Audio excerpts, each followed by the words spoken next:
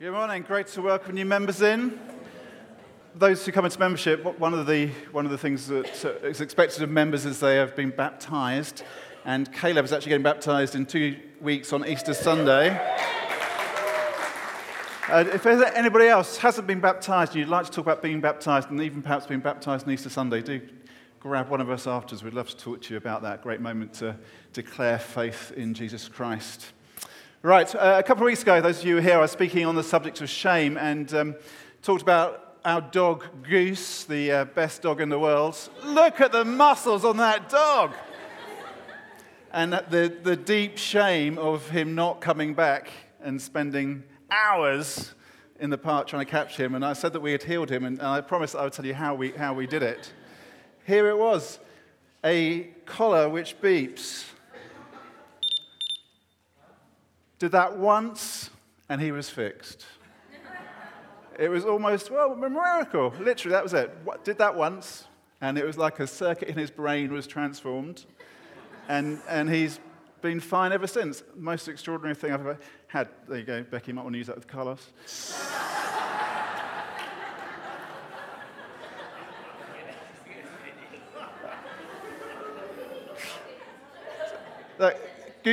Goose wouldn't consent, just a beep of a collar, and now he does consent. Now, a dog that will consent, a dog doing what you want to do is one thing, but what about human consent? That's the theme of this morning's message about consent. We human beings, we are social animals. We're constantly having to interact with other people, and so there's a constant question for us as to what things we will consent to and what things we will refuse to.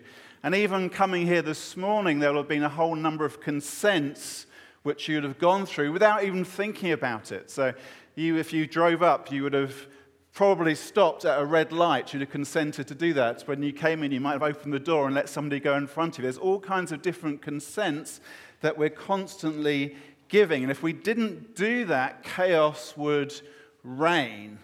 But we have this powerful sense of the rights of the individual. We have this deep sense that consent is something which should be given, not something which should be demanded.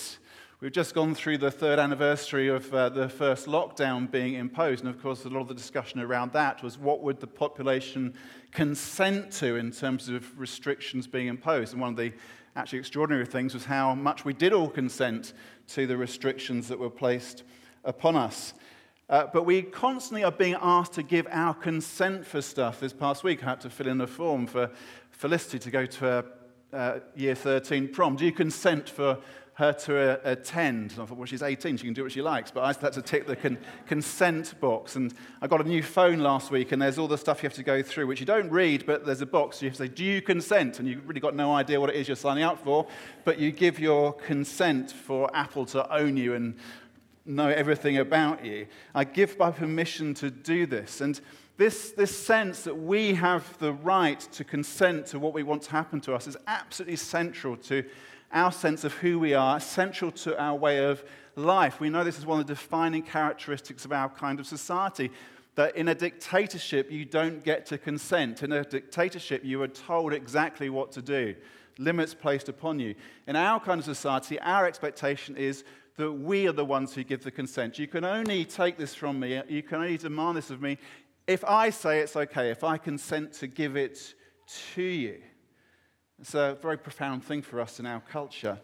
But we need to see that actually what we take for granted is really a fruit of Christianity, that our whole understanding, our whole notion of consent is grounded in Christianity, because at the heart of the Christian faith is a Savior who himself consented. See what it says in Hebrews chapter 2.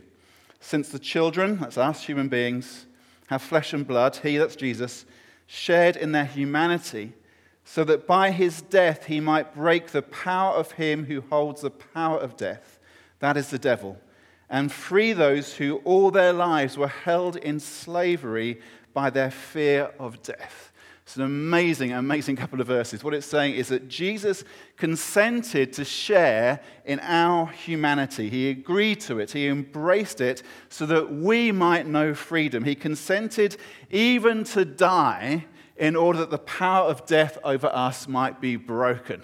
That's the amazing gospel story. That's the Easter proclamation, that death has been defeated by the death of Christ. Christ consented to share our humanity, to die in our place, that we might live. That is the Christian faith. That's the good news of the gospel.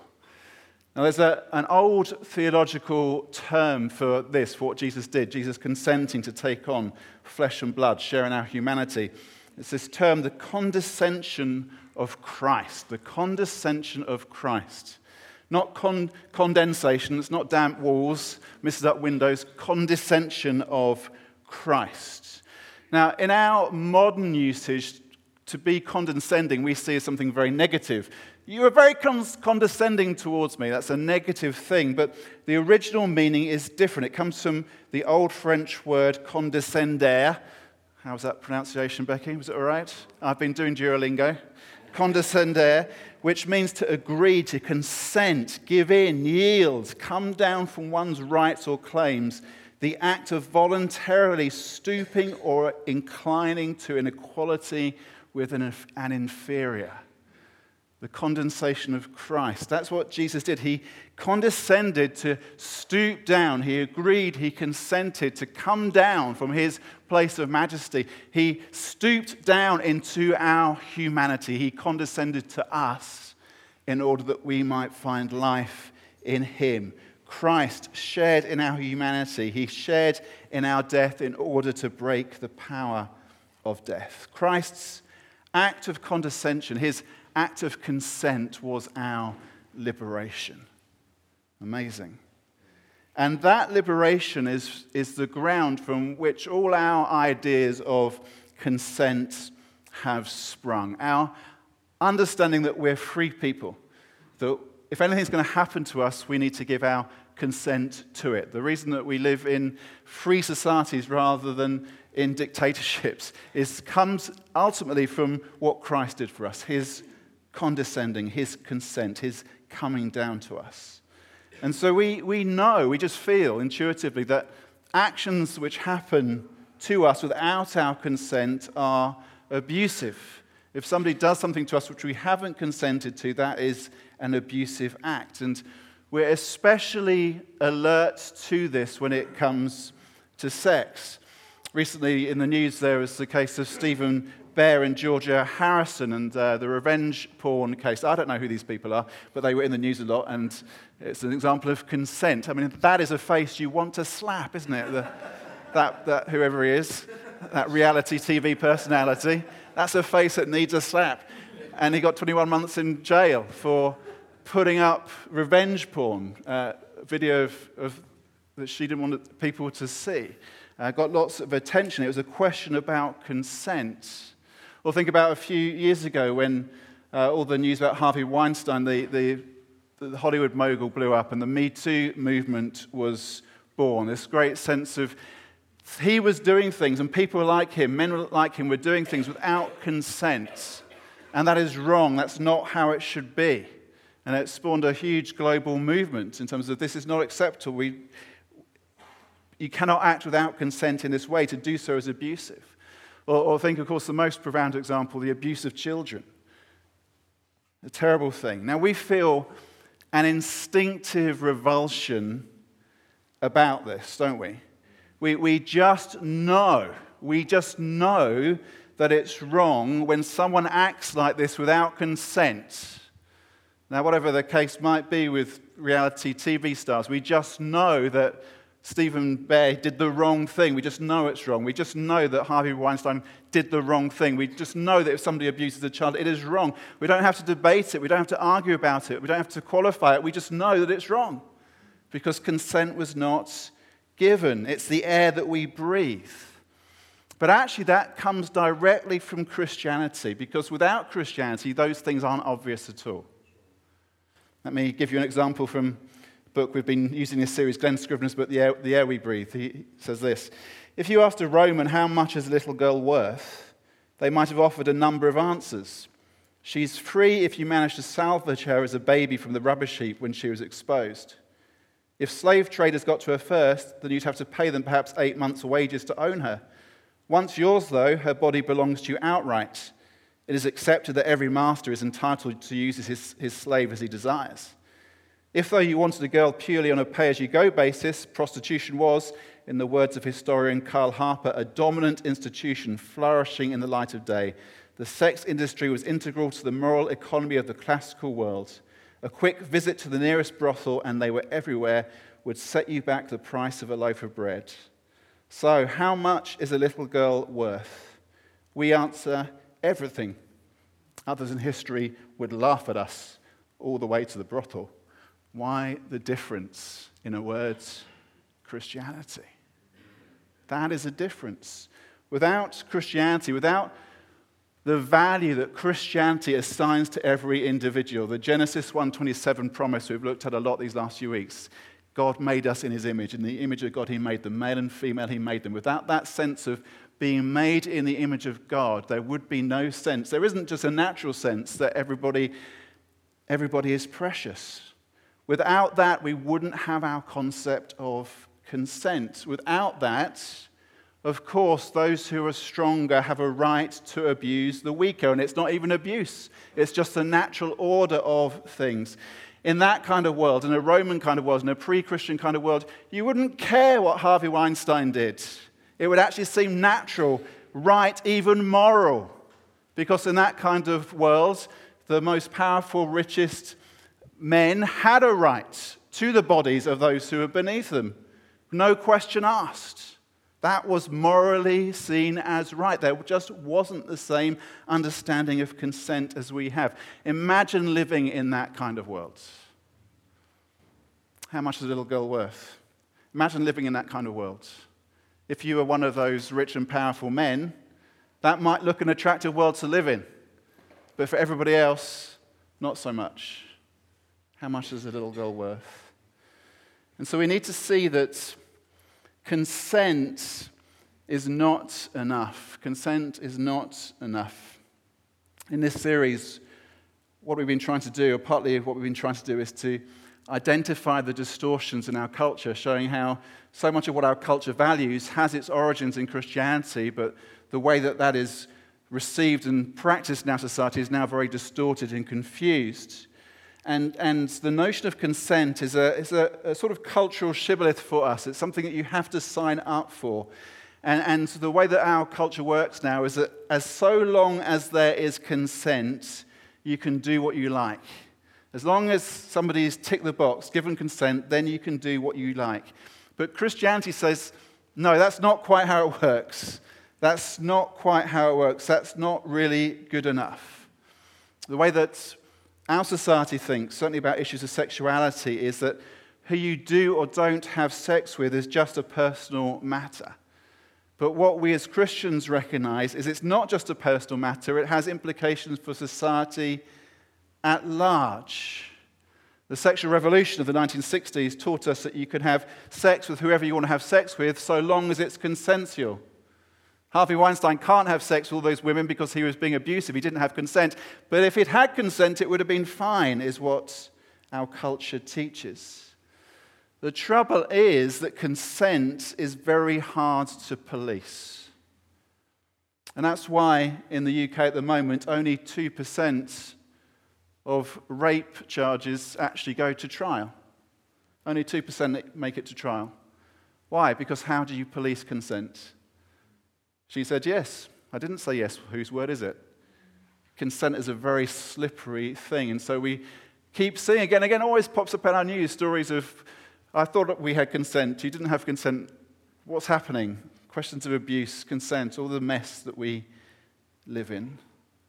In a moral free-for-all, consent is the best that we can hope for. But it's really not very good. It's not the best foundation for human flourishing. And of course, the reality is as well that we can consent to things which are harmful. You can give your consent to stuff which actually is going to do you harm. Consent in itself isn't enough. And what Christianity does is to offer us a better way. We are heirs in our culture of the 60s sexual revolution, the introduction of the pill and transformation of sexual behavior. But it was Christianity that introduced the first sexual revolution. And that sexual revolution was to say that sex should only happen within monogamous marriage. That is the only legitimate, the only righteous, the only moral place for sex to happen within monogamous marriage. And we still have the legacy of that in our society to this day. We still see monogamy as normal, even in our world where lots of people sleep with lots of people. We still see monogamy as kind of normal. And there's still this sort of echo still of expectations around that in terms of not meaning to be unfaithful to whoever you're with at the time. And this concept of still marriage being generally something which is something to people see as a good thing and aspire to. But actually monogamy itself is not normal in human behavior. The normal pattern of behavior in these things is not monogamy. It's for the more powerful men in society to have multiple wives. That's how most cultures outside Christianity operate. Powerful men have multiple wives rather than monogamous marriage. The first sexual revolution, the Christian sexual revolution, changed that. Said that you should only be married to one person, and you should stay married to that one person. And that had all kinds of huge social impacts. It didn't just affect people personally, it affected the whole of society, it affected the whole of culture. It meant that men no longer, powerful men could no longer just take women. They didn't have the right just to take whichever women they wanted. And we see that in examples of history. Think about Henry VIII, the great historical archetype of a monstrous man wanting many women. But even for him as the king of England, he couldn't just take as many wives as he wanted. He had to jump through all kinds of hoops. He had to break the whole legal and religious system of his country in order to be able to marry the women he wanted to marry, because Christianity had so fundamentally changed the dynamics. In a non-Christian culture, Henry VIII could have taken as many wives as he wanted and nobody would have cared. Christianity changed everything. And this demand of Christianity, that sex should only happen within monogamous marriage, it changed so many practical things. It meant, one thing is it meant that many more men actually got married. Because do the math, if you live in a culture where the powerful men take more wives, that means there are less women around available for other men. And that means that the men lower down the social hierarchy tend not to get married because there aren't any women for them to get married. And that doesn't just affect them, that affects the whole of society, because unmarried men are more dangerous than married men often, more likely to commit crime. Marriage and caring for kids, and this might be a bit sobering for those of us who are married and have kids, getting married and having kids actually lowers your testosterone levels, has a biological impact upon men. And in societies where there is an imbalance, where there's a whole crowd of men who are unable to get married because the more powerful, richer men have taken all the women, that has an impact upon the safety of society. We see that at the moment in China. China had this terrible one-child policy, which they've finally abandoned because it's a demographic nightmare for them now. But this one-child policy, and because in Chinese culture boys were more valued than girls would often be aborted or exposed, left to die after they were born. And so now there are millions more young men in China than there are young women. And when you have millions more young men than you have young women, that means there aren't partners for all those millions of young men. And there is a direct correlation in terms of crime in China now. That as the numbers of those young men who can't get married has grown, the levels of crime have increased. Why? Because actually marriage is civilizing for men. Monogamous marriage especially is civilizing for men. And so it was monogamous marriage which was the first step to meaningful equality. Last week Richard was teaching about equality. The first step to meaningful equality in our society was the Christian sexual revolution, which said that sex should only happen in monogamous marriage. It brought equality between men. It meant that the king was only meant to have one wife and the peasant in his hovel was only meant to have one wife, but they could both have a wife. It brought equality between men. It also was the first step in equality between men and women, because men were expected to act with the same sexual restraint as women historically had been, and women were given rights and protections which they previously had been denied. Monogamous marriage was good news for women. Monogamous marriage is the first step in equality between men and women. Without monogamous marriage, without the Christian Revolution, there wouldn't be equality between men and women. In the Roman world, there was not equality between men and women. the man could do what he liked. Christianity changed everything. Joseph Heinrich, in his book, The Weirdest People in the World, expresses this graphically. The church, through the institution of monogamous marriage, reached down and grabbed men by the testicles. It's not a phrase you'd expect here in church. We talked about circumcision, we talked about all kinds of stuff the last few weeks. The church, through the institution of monogamous marriage, reached down and grabbed men by the testicles. And this made the world a better place. It made the world more equal, and it made the world safer, and it made the world more prosperous. Why do we have prosperity in our context? Why are we a safe, generally, society? Why do we value equality? It all roots back in the Christian revolution in these things. Now, our contemporary notion of consent is not nearly so good as that. Our notion of consent is like that agreement on my new phone, which, of course, unless you're some extraordinary geeky lawyer, nobody's ever going to read. You just tick the consent box with no idea really what you are signing away in terms of your data and the rest. The first sexual revolution, the Christian sexual revolution, produced much better results for individuals and for society than the 1960s sexual revolution has. Now, the aim of this series, what we've been doing these 5 weeks, what we've been trying to do is to help us to see how Christianity is the air that we breathe. The reason that we have the values we do in our culture is because of Christianity. Help us to be equipped to answer the hard questions that are being asked in our culture. There's all kinds of difficult questions being asked at the moment, and we've been trying to equip you to answer those questions better. And also we've been trying to demonstrate, to show how the answers provided by Christianity are more satisfying, how they connect with our hearts better than the answers given by our culture at the moment. And Christianity has a better message when it comes to the theme of consent, because the Christian message is grounded in the person of Jesus Christ. And Jesus is the one who consented to stoop down to us. Think again about the origins of that word, condescend. Jesus condescended. He came down from his place, his high place. He agreed, he consented to stoop down into our humanity in order to rescue us from the curse of death. And so Jesus is for us, he's the model of human flourishing. How are humans going to flourish? How are we individually and how are we as a society going to flourish? It is by finding ourselves in Christ, by seeing him as the great example and the great Savior.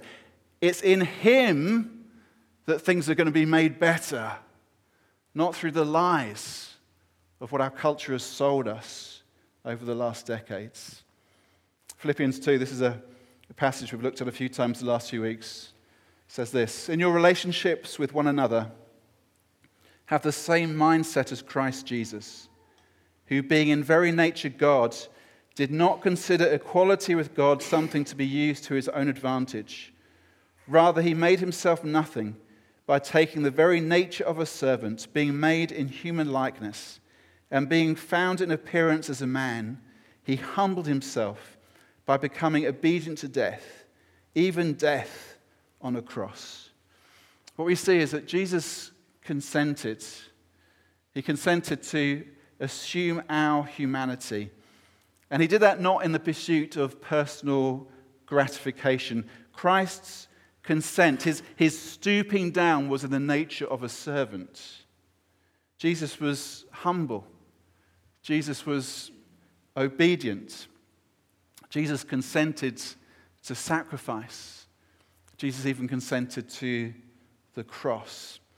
It was his stooping down into our humanity which enables us to be scooped up into the life of God. The servant-like nature of Christ. What he consented to gladly, what he freely, willingly gave, making himself nothing, taking the very nature of a servant, being made in human likeness, stooping down to us so that we could be scooped up into the presence of God. Amazing. And we are called to image Christ in this. We're called to reflect Christ in this. See what it says? It's how the passage starts. In your relationships with one another, have the same mindset as Christ Jesus. Be like Jesus in this. How are you to conduct yourself in relationship with other people? Be like Jesus. What was Jesus like? He was the one who took on the form of a servant. He's the one who stooped down in order to lift us up. What kind of attitude, what kind of mindset do we have to have towards others? The mindset which is like Christ's, the posture of a servant. And that is much better than our current model of consent. The way our society works at the moment is you can do it as long as there's consent has been given. The Christ-like model is stoop down like a servant in order to bless and lift others up. The trouble with our model of consent is that ultimately it's just another dimension of consumerism. That's what it is, our model of consent. It's just about being a consumer. And if you tick the consent box, well, then you can consume. You can consume this product, or you can consume this person. And that's fine because the consent box has been ticked. It's about commodification. It's about consumerism. It's a model in which there is no real love, no real faithfulness, no societal good. None of that is required when we tick the consent box. It's just about being a consumer. Everything and everyone in the end becomes a commodity in our model of consent. And that is destructive to our humanity. It erodes who we are as people made in the image of God.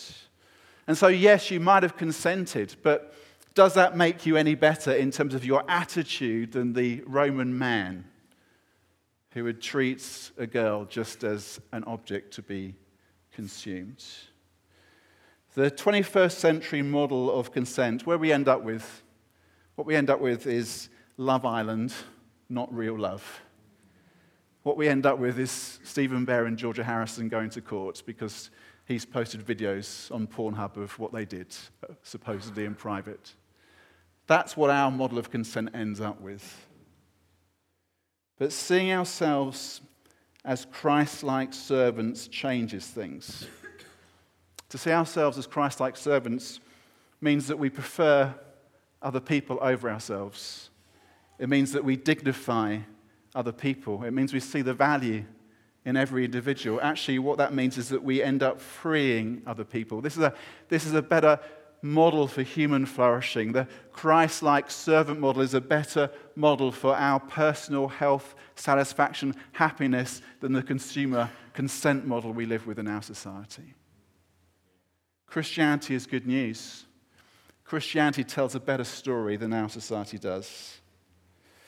Now, this series has felt like a fight. We've gone into some deep stuff, and it's not easy in 30 minutes on a Sunday morning to explore what we've been wanting to explore. It's felt like a spiritual fight. And it has been a fight because we have an enemy who is a liar who only wants to kill and destroy.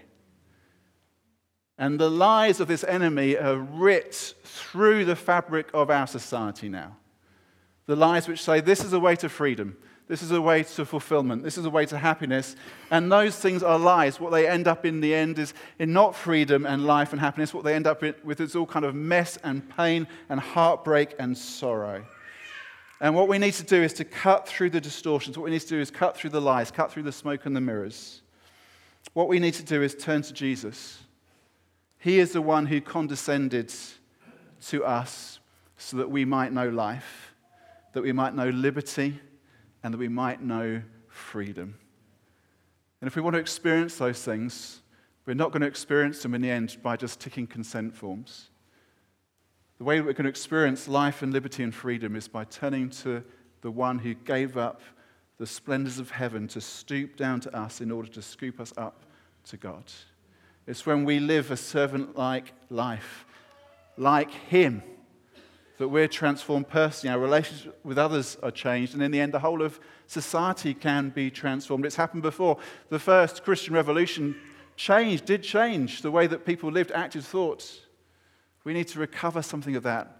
Those of us who are Christians, we need to see through the lies, not get caught up in the lies of our culture. We need to be true to Christ and what he's done for us. We need to have the same mindset as Jesus did, who did not consider equality with God something to be grasped, but assumed the nature of a servant. That's the message. That's the heart-warming, life-giving message of the gospel of Christianity, that we can be caught up somehow in the nature of Christ. We can be caught up in his mission, that there is good news for our confused, hurting, messy, muddled world. And that good news is the person of Jesus, who gave his life for us, that we might know life in him. Let's pray. Jesus, thank you for what you have done for us. Thank you that you are the one who took on the flesh and blood of the children in order that you might break the power of death. Thank you that you're the one who made yourself nothing, taking on the nature of a servant, being made in human likeness. Lord, as we approach Easter the next couple of weeks, we're reminded again especially of that, this great miracle that the King of Heaven took on human flesh and died in our place. Thank you that you came as a servant. Thank you showed us a better way. I pray for us, Lord. I pray that you would help us to see through the lies that our society tells, to cling to the truth. I pray that you would help us to have the same mindset as you, that we would live in a way which serves others rather than just consumes them. Help us, Lord, as a people to show the good news, the better story of Christianity. That what you offer us is life, freedom. What you offer us is refuge and hope. I pray that we would demonstrate that. I pray that we as a community would live it out, be faithful to it, show it, prove it to the world, that those who've been damaged, bashed up, beaten by the lies of our culture might find refuge and healing and hope in you. In your name we ask it, Jesus. Amen.